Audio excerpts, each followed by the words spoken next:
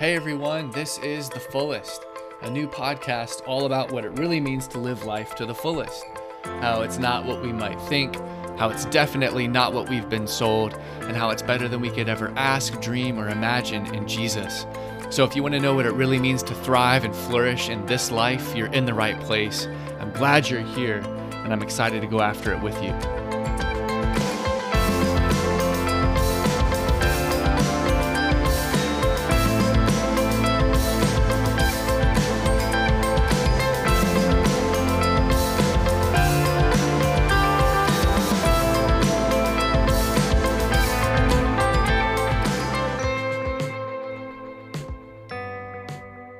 All right, welcome back to The Fullest. My name is Ben Davey, and I'm not only the host of this podcast, but I'm also a pastor at a church called Life Church in Charlotte, North Carolina. And the reason I bring that up is because our mission at the church is to help people experience and enjoy life in Jesus. And that's really the passion of my life, because I think it's why Jesus came to earth, so that we might experience and enjoy life and life to the fullest, both here and now and for all eternity. And so this podcast is really an overflow of the work that we're doing as a church and this journey that we're all on as we grow in our experience of Christ. And I just want to start off today by thanking you so much, really to every one of you who has listened, shared, commented, given feedback.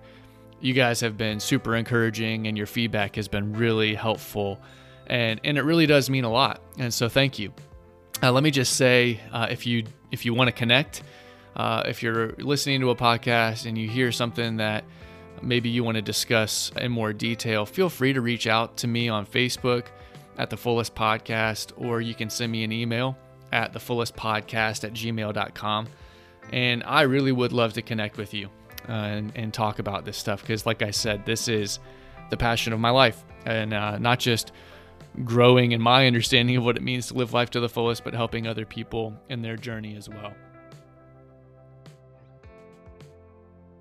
So all of these episodes so far have been conversations I've had with guys who have helped me in my journey into the good life, and who've helped me form my own vision of what it means to flourish and thrive. And we've got some more of those conversations lined up in this season 1.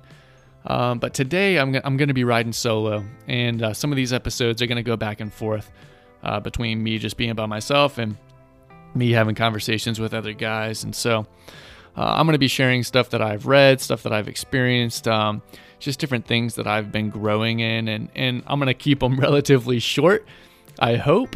We'll see how it goes. But with all that being said, I hope that this is helpful. I hope it's encouraging for you. And again, I hope this time together helps you grow in your understanding of what it means to live life and life to the fullest. Today, I really want to talk about contentment and satisfaction.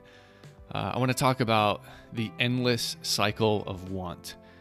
I think that this is probably one of the most significant aspects of the good life, is finding some sense of contentment or peace where we feel like life is being lived the way it should be, where we're at rest or peace. And we don't have this sense of striving or longing or craving for something that's still somewhere out there. And it's almost this unattainable thing that if we could just get that, then we'd be happy. But the good life is really a sense of deep breath. I'm at peace. I'm at rest, and this is what it's all about. That's what we're going after. So today we're going to talk about the endless cycle of want. Several years ago, a group of psychologists actually got together and did a study to find out how much money people would need to earn in order to be happy. So they got a group of people together and they asked them, how much money would you need to make every year in order to be satisfied? And I want you to just stop for a minute and think about how you would answer that question.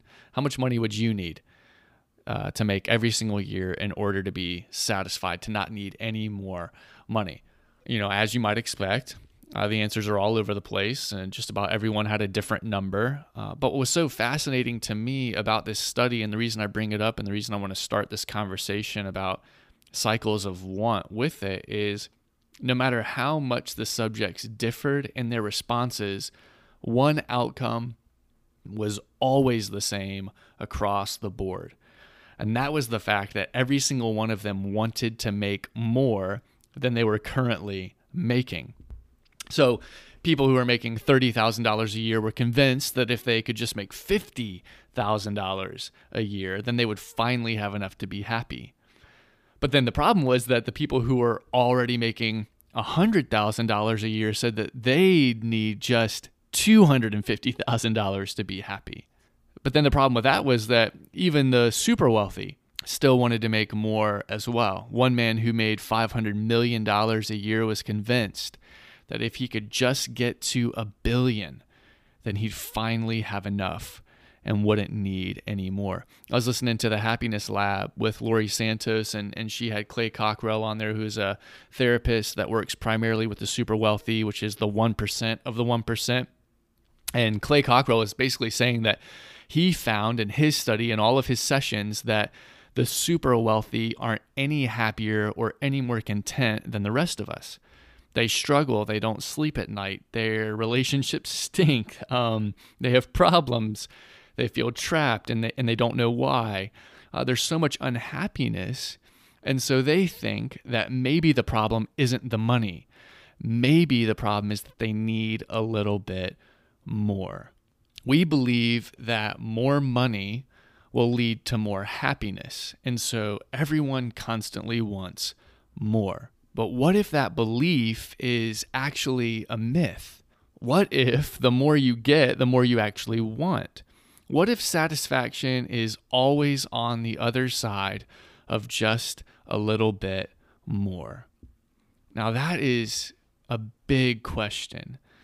And it's a big deal because if you think about our society, our entire economic system is built on always wanting a little bit more. It's this never-ending cycle of consumerism. In 2012, The Atlantic pointed out how over the past 100 years, we have turned yesterday's luxury items into today's necessities. And I thought this was pretty funny. If you just think about, all of the things that you desperately need, like your smartphone and your iPad and whatever your tech is. But in 1900, less than 10% of families owned a stove or had any access to electricity or phones. In 1915, less than 10% of families owned a car. In 1930, less than 10% of families owned a refrigerator or washing machine. In 1960, less than 10% of families owned a dishwasher, color TV. In 1975, less than 10% of families owned a microwave. And then in 1990, less than 10% of families had a cell phone or access to the internet. Now, the article, the reason I even bring it up is that it concluded with this really profound statement. And I'm going to read it to you. It says, today, at least 90% of the country has a stove, electricity, car, fridge, washing machine, color TV, and a cell phone. They make our lives better. They might even make us happier, but they are never enough. They're never enough because satisfaction is always on the other side of just a little bit more. But this isn't what it means to live life to the fullest. In fact, one of the most important aspects of the good life, as I've already mentioned, that Jesus came to bring us into is this deep-seated contentment and satisfaction. Throughout the Bible, we see all kinds of different examples of this. There's the woman at the well who had been married to 5 different guys and who was cohabitating with a 6th guy. She represented someone who was looking for satisfaction in love and in romance. And then Jesus offers her this living water, this kind of water that gushes up from within her and satisfies her soul. And then you think about the Apostle Paul. The Apostle Paul is an example of someone who chased his own education and power and position, but then who found a satisfaction and contentment in Christ that made all of that other stuff look like garbage. And so you have these different examples of people who had chased satisfaction and all these other things, but then found something better and Christ. And then you have the psalmist David, who's probably my favorite character in the whole Bible outside of Jesus. And in Psalm 23, he sings, "The Lord is my shepherd, I shall not want." I think that's a psalm that most people are familiar with. But in the Hebrew, it literally means, I want no more. It's another way of saying that somehow his shepherd has ended the endless cycle of his want. And so when he says, I shall not want, what he's really saying is, I'm so satisfied with my God, and I'm so content with my lot in life that I don't long for anything else. Guys, that's what happiness looks like. That's what life to the fullest looks like. But if we're being honest, if I'm being honest, I think most of us would say we have never really experienced that in real time in a lasting way. Why is that? Why does it seem like we're stuck? Why is it that we can't get off this endless cycle of want? I think there are two really big reasons for this. But since I'm trying to keep these solo episodes relatively short, I'm just going to talk about one today. But I think the first reason that we're stuck on this endless cycle of want is the fact that we're convinced that our greatest needs in life are physical. I think we're convinced that our deepest longings in life are material. Or you could say it another way, I think that we're convinced that our biggest problems in life are external. And there's this story in John 6 that I think paints this picture really well because it runs parallel with Psalm 23. It's this famous story where Jesus feeds a crowd of about 20,000 people. According to some scholars, it's 5,000 men, but then when you add the women and children, it's a lot more. And he feeds this entire crowd by multiplying crackers and sardines basically out of nothing. And then he shows them in this miracle that he is the good shepherd that David was singing about all of those years ago. I'm not going to go into super deep historical context here, but just to show you how it runs parallel with Psalm 23, he makes the people lie down in green pastures on that hill. He restores their souls. He calms their fears. John the Baptist has just been executed. They're really scared. He prepares a banquet for them in the presence of their enemies. He makes them so much food that their baskets overflow.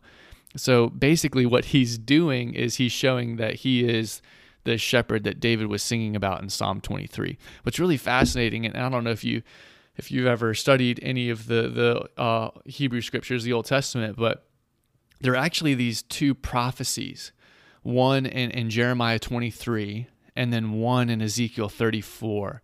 And these prophecies promise that God would send a good shepherd from heaven to be for his people what David had been singing about. And so this feeding of, 20,000 people or whatever is all about that. Jesus is showing that he's the good shepherd that David was singing about. He's the good shepherd that the prophets were looking forward to, that would one day come down from heaven and satisfy the longings of their souls. But what's really fascinating and what's really revealing about this massive crowd of people is that Jesus' miracle wasn't enough. It didn't satisfy them. Unlike David in Psalm 23, who wanted no more, this crowd had come face to face with the Good Shepherd and still were discontent. And so they ask him for another sign. They ask him for more miracles. They want more food. They want more healings. They want more wonders. They want more power. And so their endless cycle of want hadn't been cut off by the amazing miracle they just witnessed. It had only grown stronger. And I think the big question is, why was that? What was the difference between David's experience of the Good Shepherd and this crowd's experience of the Good Shepherd? Why was one man left wanting no more and this multitude left unsatisfied? In this story, Jesus actually gives us the answer. He gives this incredible speech where he tells us why. And I'm not going to read it for this podcast. If you want to check it out, definitely do it. But verse 26 basically sums it up. He says, I tell you the truth. You are seeking me not because you saw signs or what the signs were pointing to, but because you ate your fill of the loaves. In other words, they weren't interested in the fact that prophecy was being fulfilled and that their Messiah had finally come to save them and satisfy them. They just wanted more food. They didn't see their internal needs and their spiritual needs as that significant, and so they didn't see what the sign was pointing to, and they only saw what the sign did. So another way to put it is they cared more about their physical hunger than they cared about their spiritual hunger. They cared more about their stomachs than they cared about their souls. They were convinced that the biggest problem in their lives was their lack of food. And so they thought that if Jesus could fix that problem, if he could just keep on giving them food, then they would be satisfied. I think if we're being honest, this is where most of us are today as well. We have all of these physical needs and material desires and external problems, whether it's our bank account or our boss or our health or our living situation or whatever.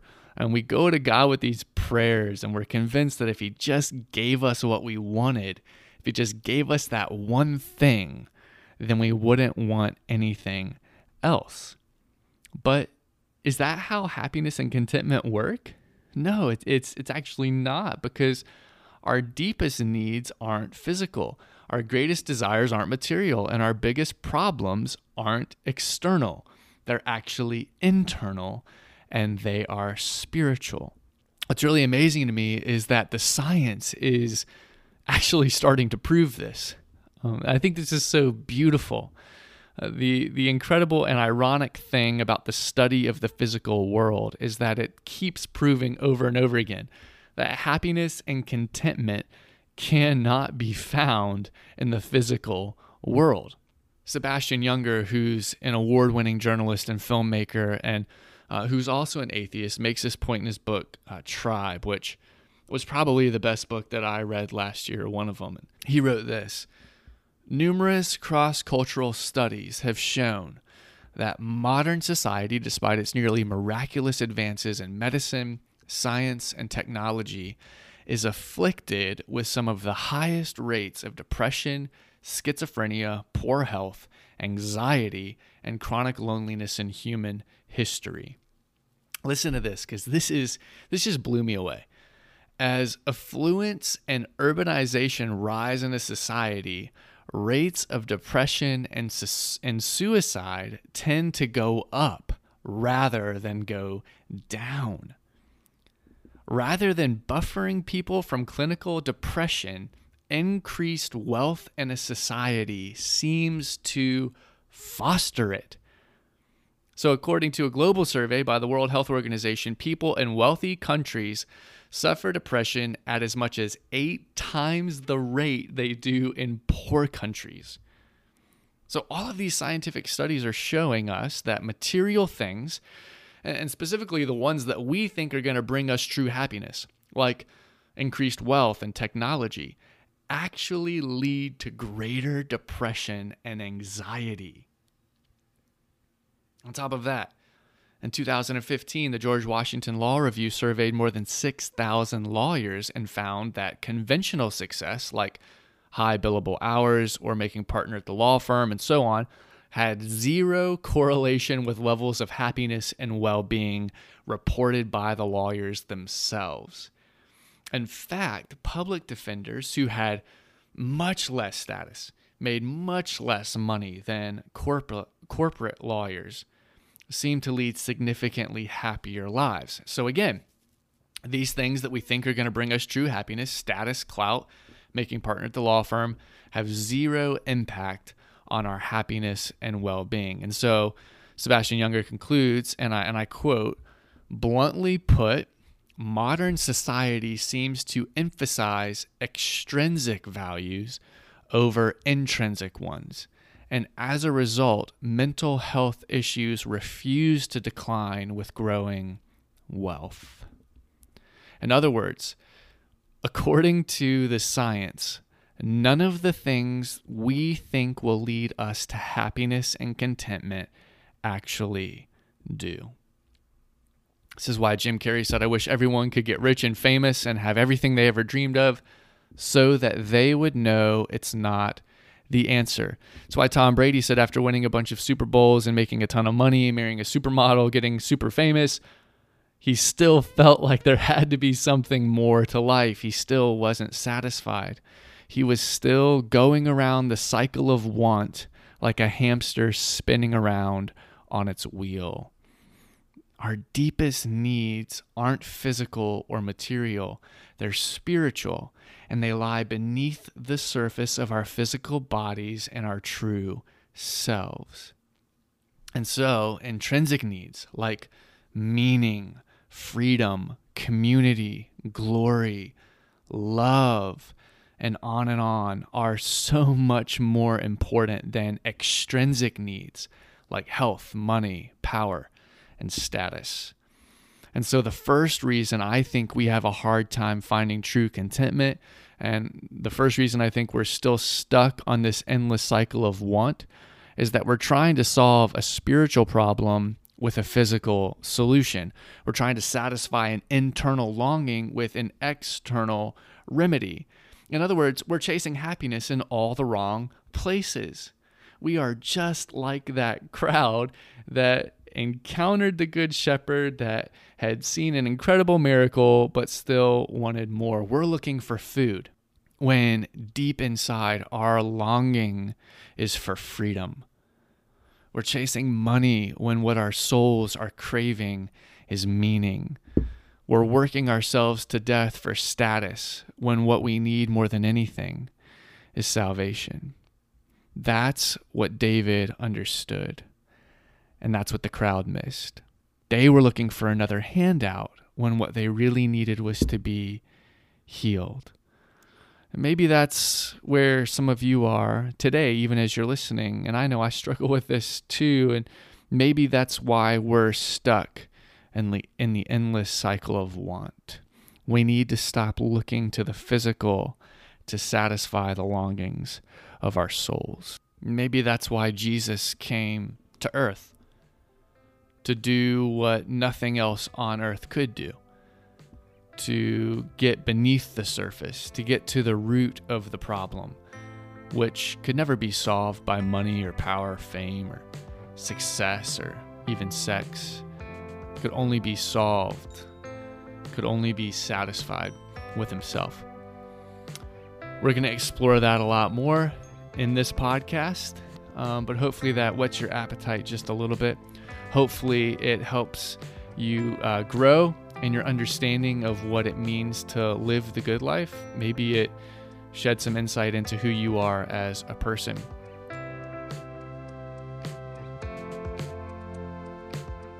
No matter where you are, I hope this time together today has helped you grow in your understanding of what it means to flourish and thrive.